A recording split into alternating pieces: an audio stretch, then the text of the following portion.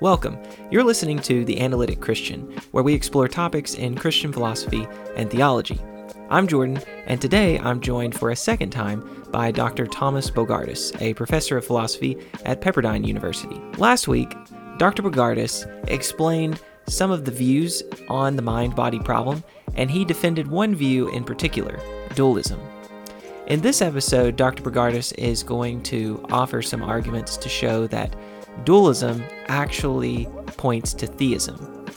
When you put last episode and this episode together, I think you get a pretty strong argument for the existence of God from consciousness. So I'm excited to jump in. Let's begin. All right, well, I think it would be good to start by making sure we're all on the same page with respect to the views that we're discussing here. When we say dualism, what do we mean? So I think it might be best to start by explaining what reductive materialism is, and then contrast the kinds of dualism with that. So according to reductive materialism, you just are your body, or maybe some part of your body, like a brain. So when it comes to things, reductive materialism says there's only one thing there. You are the same thing as your body or your brain. And reductive materialism says when it comes to mental properties or mental states, things like sensations, thoughts, desires, beliefs, etc., those just are the same as material properties or material states, physical properties, physical states. So for example, the sensation of pain or the experience of pain, according to reductive materialism, or at least one version of it, that property, that sensation, is just the same as a certain kind of physical or material property, certain kind of physical or material state. Maybe it's some sort of brain state. Like, for example, maybe we could call it C fibers firing. Maybe that would be the neurophysiological description of this neural correlate of pain. According to reductive materialism, that's the same state. That's the same property. Pain just is that brain state. Or at least that's one version of reductive materialism. You might complain and say, well, these don't really seem the same. They seem like two different properties, two different states. And maybe you'd say the same with respect to persons and bodies or persons and brains. They don't really seem the same. Minds and bodies seem a little different. The reductive materialist will use examples like water and H2O, Superman and Clark Kent. Here we have true cases of identity, even though, like, for example, Superman and Clark Kent don't seem the same. They seem quite different. But really, it's the same guy. I shouldn't say they seem different, because there's only one guy there. Superman flies around and wears a cape. Clark Kent is kind of nerdy and works as a reporter. Seems like there's two different guys there, but really it's just one. So that's what reductive materialism says about mental properties and material properties, and your body and you. Okay, property dualism agrees with the identity claim about you. You just are your body, or some part of your body like a brain. But property dualism disagrees with reductive materialism when it comes to mental properties. They say sensations are one thing, brain states are something else. These are not the same state, not the same property. Although, according to property dualism, both of these properties, these are both features of the brain. And so in this way, it's sort of like smoke, fire, and wood. So smoke is caused by fire, but it's not the same thing as fire. So similarly, going into a certain kind of brain state will cause you to feel pain. Pain emerges from that brain state. Pain results from that brain state. This is the kind of language property dualists use. But they're distinct. Yet there's only one thing. In the case of the fire, it's wood. Wood is both on fire and producing the smoke. Similarly, the property dualist will say, there's just one thing here, your brain, that has both of these features, the pain and the brain state, the neural property. Okay, so that's property dualism. There's a dualism of properties on that view, but not of things. Substance dualism agrees with property dualism when it comes to that dualism of properties. They say, yeah, pain is one thing, C fibers firing is something else. Pain is not identical to any physical or material state or property. So they agree with the property dualist about that. Substance dualists are dualists about properties here. But substance dualists are also dualists when it comes to substances, or what we've been calling things. So when it comes to you and your body, or you and your brain, these are distinct. They're not the same thing. You are not identical to any material object. You're not identical to your body or any part of your body like a brain. So substance dualists will typically say, although you are distinct from your body, you stand in a really close, intimate relationship to your body. There's this two-way causal connection.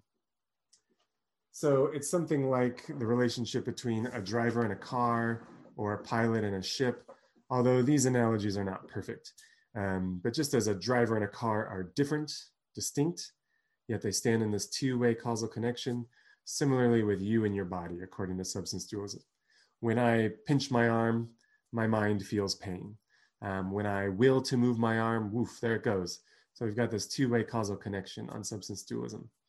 Sometimes put in a kind of derogatory way, oh, you substance dualists believe that there's a ghost in the machine. So that's why I use this little Pac-Man ghost here. But it's all right for me to do that because I myself am a substance dualist, so I can have a little fun at my own expense here. Okay, so I'm assuming that you've already gotten reasons to believe that dualism is true.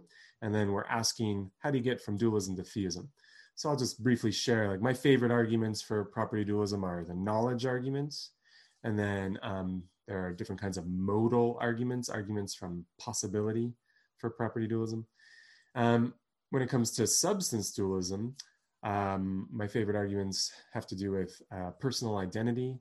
How could it be that one person persists through time and change, so that when you look at like a picture of your younger self, you can truly say, that's me, that was me? How could that literally be you if you've changed your qualities so much? There must be something underlying the changes. So there's arguments like that for substance dualism. And then there's also certain kinds of modal arguments for substance dualism. But I'm going to resist the temptation to get into those and just assume that you have been convinced of dualism. What next? What happens next? How do you get from dualism to theism? Can you get from dualism to theism? Well, I don't think dualism of either variety, property or substance dualism, entails theism.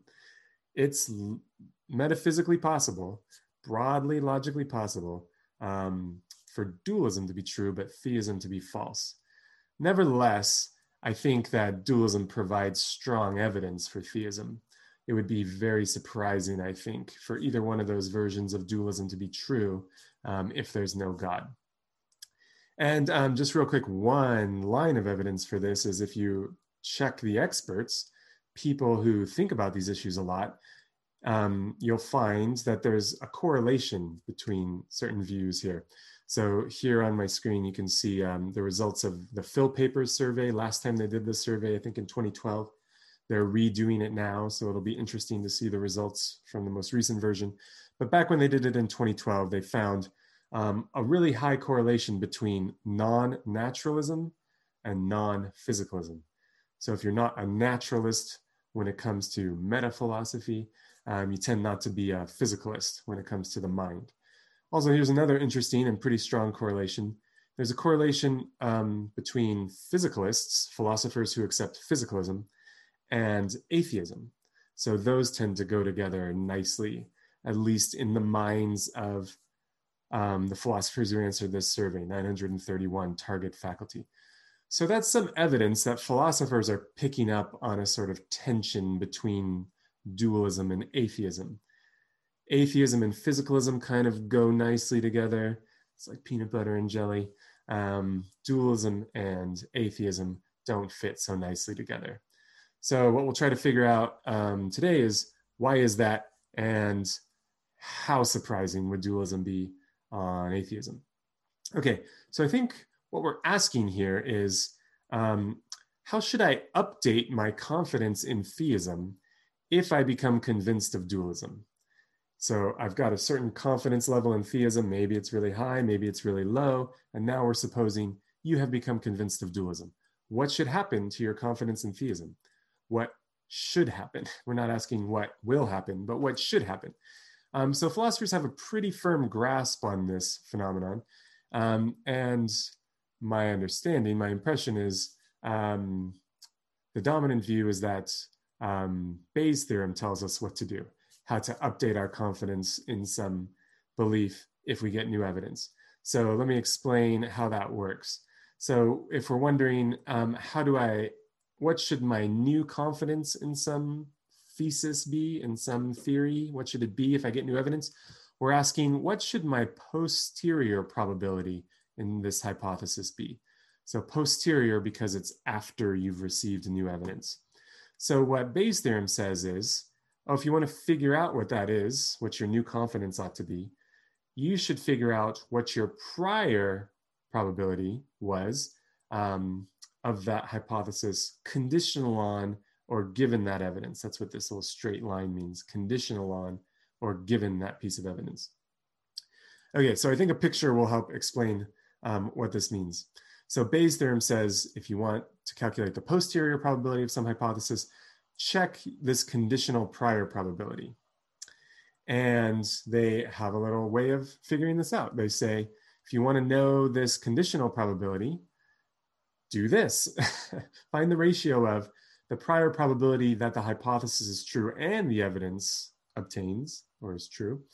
Divide that by the prior probability that you would have gotten this evidence. Okay, let's look at this picture. This picture will help. So this rectangle represents the space of what is possible to you, given your evidence at some time. So how could the world be, given your evidence? We'll capture all of those possibilities in this rectangle. So your evidence rules out some possibility, some possibilities. Presumably you have evidence that the Earth is round, so all the possibilities in which it's flat are excluded from this rectangle. This rectangle just contains all the things that are consistent with the evidence you actually have.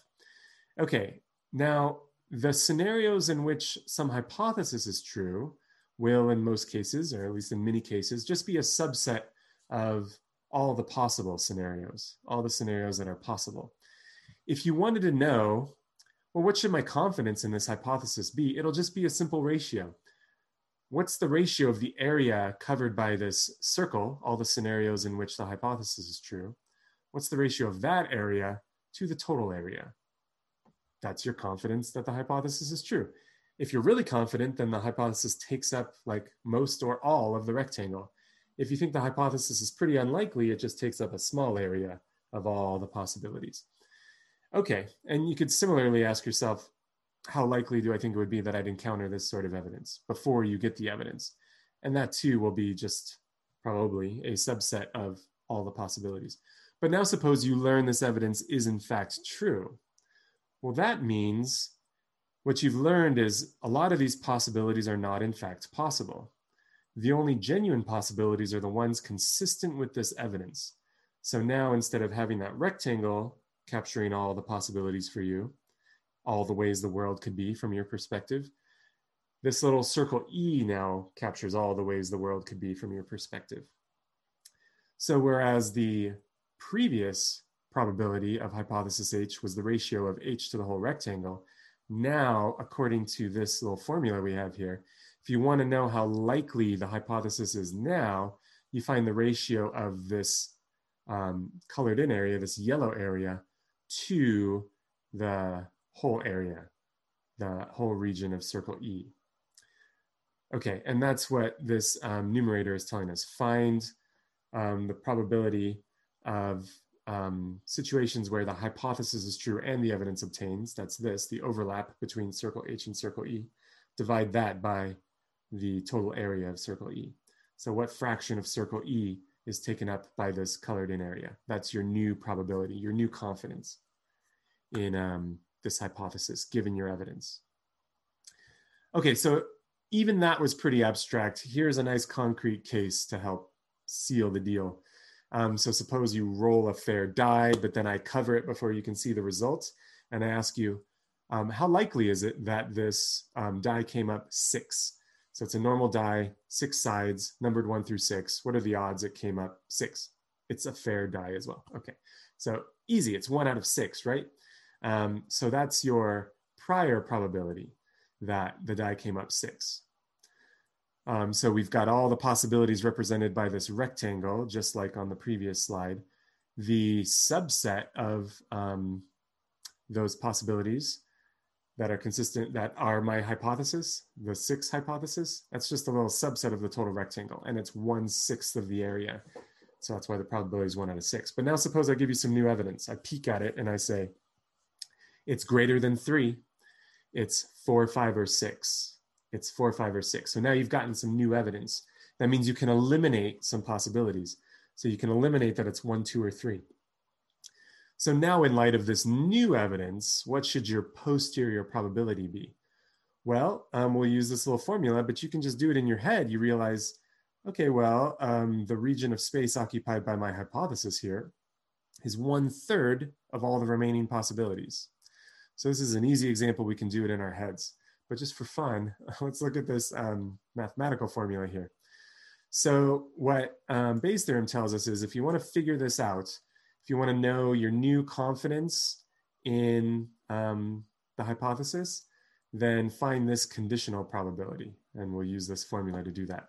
So in our case, the hypothesis is that the die came up 6. And the evidence is it was 4, 5, or 6. It was 4 through 6. It was one of those. So if we want to know what should my new confidence be that it's 6, we should find this prior probability. Okay, and then this version of Bayes' theorem says to do that, find this fraction, solve this fraction. Okay, so let's do that. Let's think about these two terms in the fraction. What is the probability that the die came up 6 and 4 through 6? Well, there's only one way for the die to come up 6 and 4 through 6. It's got to be 6. So that's 1 out of 6. There was one way for that to happen with our prior probability before we got the new evidence. Now ask, prior to getting that new evidence, what was the probability that it was 4 through 6? So prior to getting the new evidence, think about all 6 possibilities. What are the odds that it would be 4 through 6? Well, those are half of the possibilities. So that goes in the denominator here. 1/6 divided by 1/2. When you divide by a fraction, multiply by the reciprocal, you get 2/6 or 1/3. Okay, but for our purposes now, kind of circling back to dualism and theism, I suggest that we use this equivalent version of Bayes' theorem. So it looks a little more complicated, but notice there are only 3 products here that we need to figure out, and 2 of them are the same. So I've got this purple product here. I circled it in purple, or I put this purple outline around it. And then we've got this red product here. This is an equivalent formulation of Bayes' theorem. To give you some evidence that it really is equivalent, let's see it get the right answer here in this little simple sample case with the die. So in order to solve this version of Bayes' theorem, we just need to figure out what the purple product is equal to and what the red product is equal to. And then it's just some simple arithmetic. So the purple product in our case would say, hey, what are the odds that you would have gotten this evidence? That's proposition B here. What are the odds that you would have gotten this evidence that the die is 4 through 6, conditional on the fact that it's a 6. So supposing it was a 6, what are the odds that it would be 4 through 6? And then we multiply that by the prior probability that it's 6. So what is the prior probability that it would be 4 through 6 given that it's 6? Well, if it's 6, then it's definitely 100% 4 to 6. So that's just 1. That's certain. What's the prior probability that it's 6? Well, 1 out of 6. Okay, so the purple product is just 1 out of 6. What about this red product? Well, in our case, what we need to figure out is what's the prior probability that it would be 4 through 6 given that it's not 6? Given that it's not 6. And then multiply that by the prior probability that it's not 6. Well, what are the odds that it would be 4 through 6 before we got that new evidence? What were the odds that it would be 4 through 6 given that it's not 6? Well, there's only 2 ways for it to be 4 through 6 if it's not 6. It's got to be 4 or 5. And those would be 2 of the 5 possibilities. It could be 1, 2, 3, 4, 5. The only way it could be 4 through 6 is 4 through 5. So that's 2 out of 5. What's the probability, the prior probability that it's not 6? Well, there's 5 ways for it to be not 6 out of 6 possibilities. So it's 5 out of 6. Again, when you multiply by a fraction, or sorry, we're not dividing, just multiply straight across and you get 1/3. Okay, so now we can solve this formulation of Bayes' theorem up here. It's just 1/6 divided by 1/6 plus 1/3. Okay, 1/6 plus 1/3 is 3/6. Divide by a fraction, multiply by the reciprocal, and you get 1/3. Okay, so this is an equivalent formulation of Bayes' theorem. Let's think about how we would use it in the current case with dualism and theism. So to solve this version of Bayes' theorem, we just need 3 terms. It looks really complicated, but you really just need 3 terms. You need these 3 terms. Why don't you need this term over here, the prior probability of not A? Well, if you know the prior probability of A, then if you just subtract that from 1, you get the prior probability of not A. So if we know the prior probability of A, we can figure out the prior probability of not A. Okay, and then these over here are just repeats of these terms. So we just need these 3 terms. And in our case, now filling in for A and B, what these terms would mean is we need the prior probability of theism. And then we need to think about how likely is dualism to be true given that theism is true? That's this yellow term. And also we need to figure out how likely is dualism to be true given that atheism is true? What are the odds? How surprising is dualism on atheism?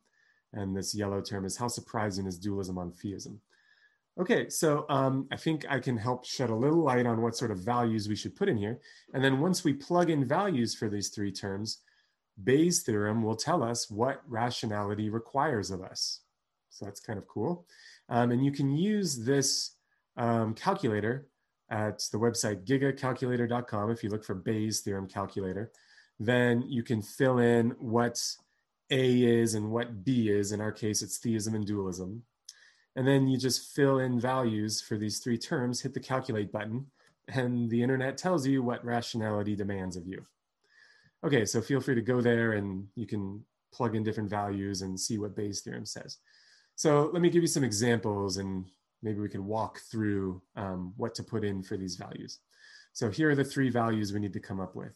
Now the first one is sort of the easiest one, but it's one that I can't really help you with because it's asking, before you became convinced of dualism, how sure were you of theism? What was your confidence in theism?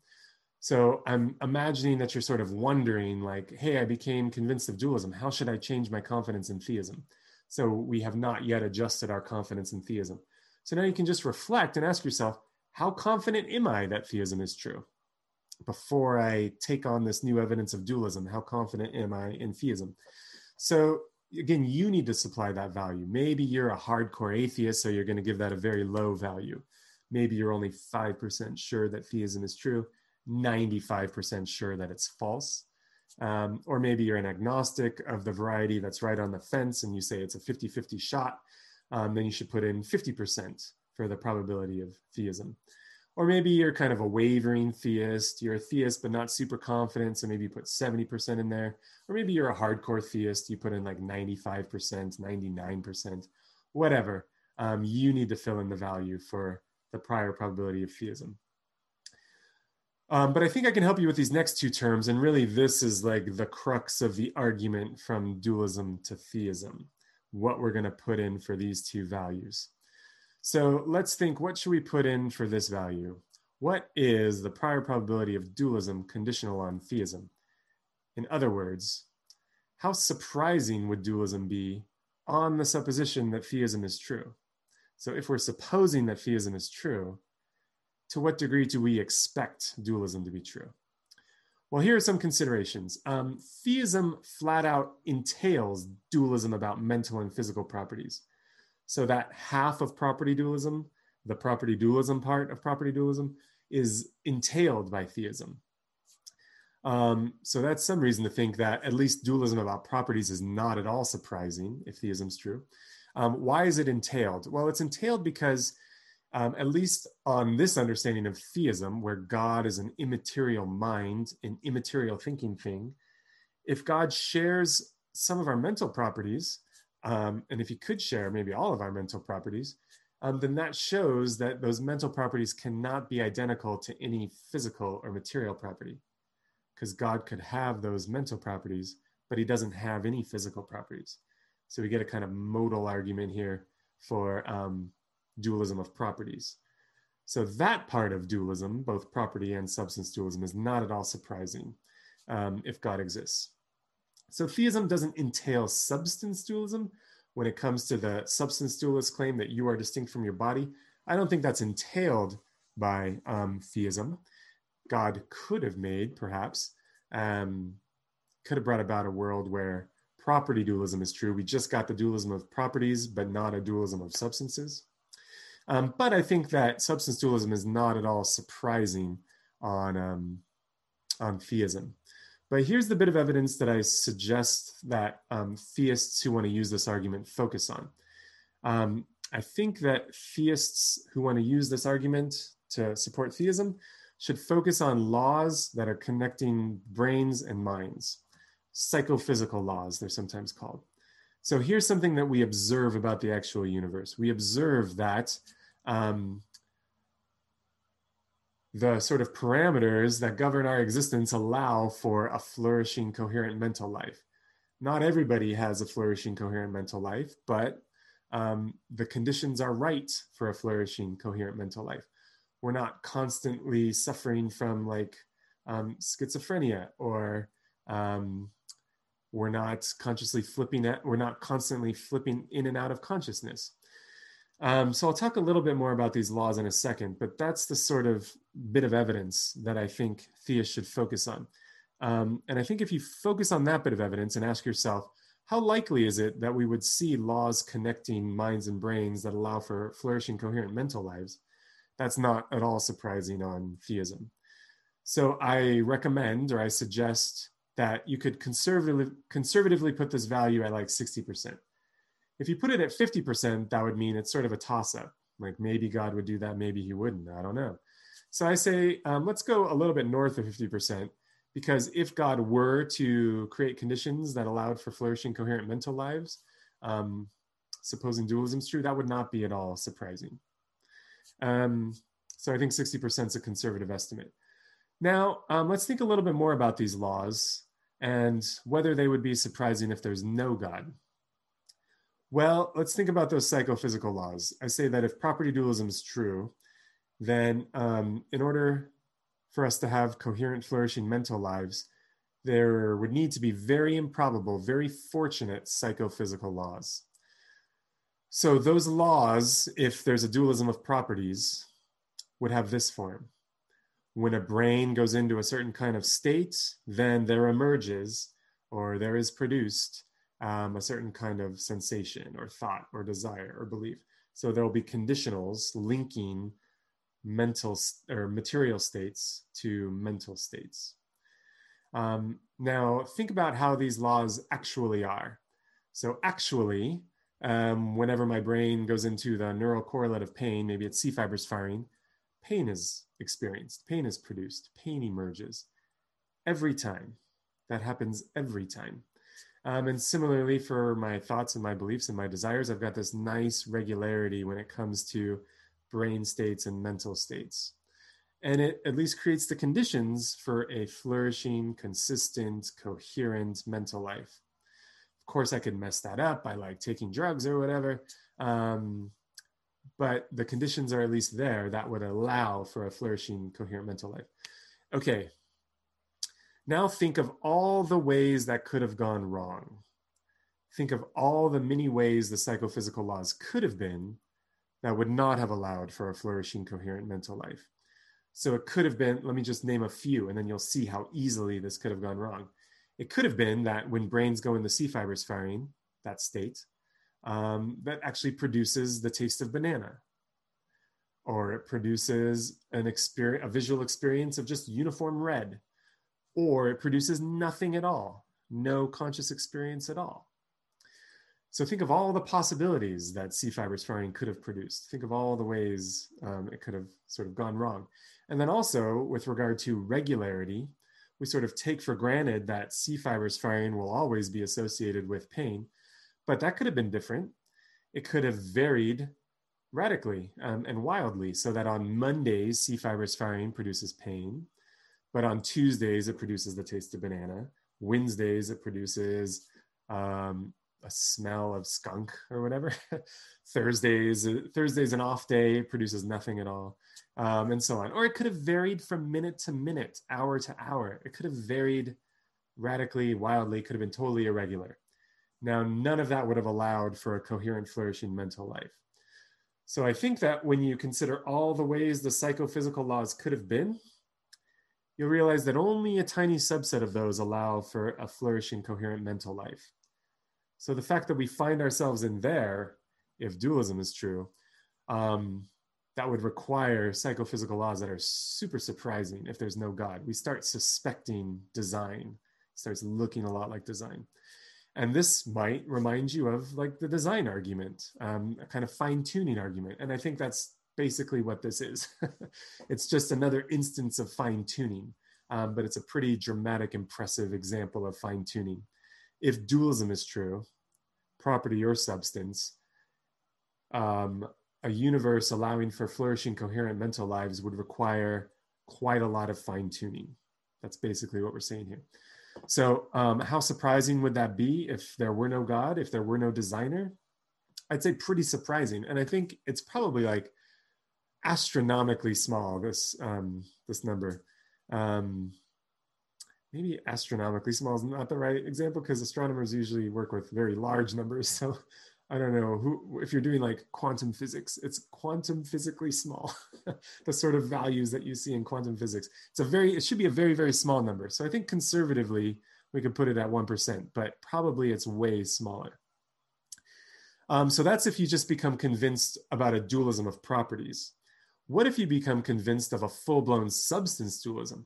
Well, then the probability you associate with this term should be even smaller, because if substance dualism is true, and we find ourselves in a world that allows for flourishing, coherent mental lives, you're going to need those psychophysical laws, which we just decided were pretty unlikely if atheism's true. Plus, we're going to need very improbable, very fortunate laws connecting minds and bodies. So not laws connecting mental or material states, physical states to mental properties. We will, in addition to those, need laws connecting bodies and minds if substance dualism is true. The laws would have this form. When this body travels to that side of the room, this mind goes with it. And when your body travels wherever you're going, your mind goes with it. And our minds never switch bodies in the kind of weird Freaky Friday situation. That doesn't happen. And my mind doesn't just wander off into the atmosphere for a few hours and come back. And my mind doesn't just disappear for a few hours and then come back online. So when you think of, again, of all the ways these laws connecting bodies and minds could have been, you'll realize that only a tiny little subset of those allow for flourishing, coherent mental lives. So if substance dualism is true, we'll need finely tuned psychophysical laws and finely tuned laws connecting minds and bodies. So I think conservatively, again, we could put that at like 0.5%. 0.5%. Okay, so now let's use Bayes' theorem to see what rationality requires of us, and we can plug in a few sample values to see what the calculator says. So let's think, first of all, of this sort of situation. Let's suppose we become convinced of a dualism of properties. And let's say we're dealing with a pretty hardcore atheist who's 5% sure that theism is true, 95% sure that atheism is true. So we'll put 5% in here for this value. We say that dualism, either of the property form or the substance form, isn't super surprising on theism. It's somewhat expected. So conservatively, we put 60% in there. And now what are the odds of, let's deal with property dualism. Suppose we become convinced only of a dualism of properties. So we put 1% in here for the probability of dualism on atheism. Oh, this little symbol, by the way, means not. Should have mentioned that earlier. But you probably picked up on that already. This little garden hoe sign means not. Okay, so if we put in those values, hit the calculate button, the gods of mathematics tell us that rationality requires us to go from 5% confidence in theism to almost 76% confidence in theism. So pretty squarely in the theist camp. So even a pretty hardcore atheist should become a theist in light of this evidence, using these conservative values. Imagine if you put like more realistic more ambitious values in there. Okay, let's think about substance dualism. So we put 0.5% in there. Now the hardcore atheist, according to Bayes' theorem, should become 86% confident that theism is true. So that's pretty powerful evidence to move somebody from pretty hardcore atheism to squarely in the theist camp, quite confident that theism is true. Okay, let's think about an agnostic. We'll put 50% in here for the prior probability of theism. Suppose an agnostic becomes convinced just of a dualism about properties, not a dualism of substances, just dualism of properties. So we put 60% in here for this value, 1% for this value, hit calculate, and then boom, the agnostic needs to go from 50% confident that God exists to near certainty that God exists, which is pretty wild. 98% sure that God exists. Okay, I'm going to skip the theist stuff. Let's just imagine the agnostic becomes convinced of a full-blown dualism of substances, dualism of properties and substances. Well, then Bayes' theorem requires 99% confidence in theism. So as I said, let's skip the wavering theist stuff. I think you can see that if you start out as a theist and you get this evidence, obviously you're going to become super certain that God exists in light of this evidence. Let's think about a really hardcore atheist. So like 1% sure that theism is true, 99% sure that atheism is true. Using these conservative values, supposing the atheist becomes convinced of substance dualism, rationality requires going past agnosticism into slight confidence that theism is true. So even a very hardcore atheist should be moved quite a bit on the scale here, past agnosticism into theism territory. That concludes my episode with Dr. Bogardus. I hope you enjoyed it. If so, please consider leaving a review on whatever platform you're listening to this podcast on. Also, if you value the work that I'm doing, please consider becoming a patron. By becoming a patron, you're actually helping me to be able to devote more of my time to creating content like this. You can become a patron just by going to the link in the description of this video. Also, make sure you listen in next week because we'll be starting a 3-episode series on the moral argument. So be looking forward to that. All right, that concludes this episode. Thanks everyone for listening, and thank you to all of my patrons.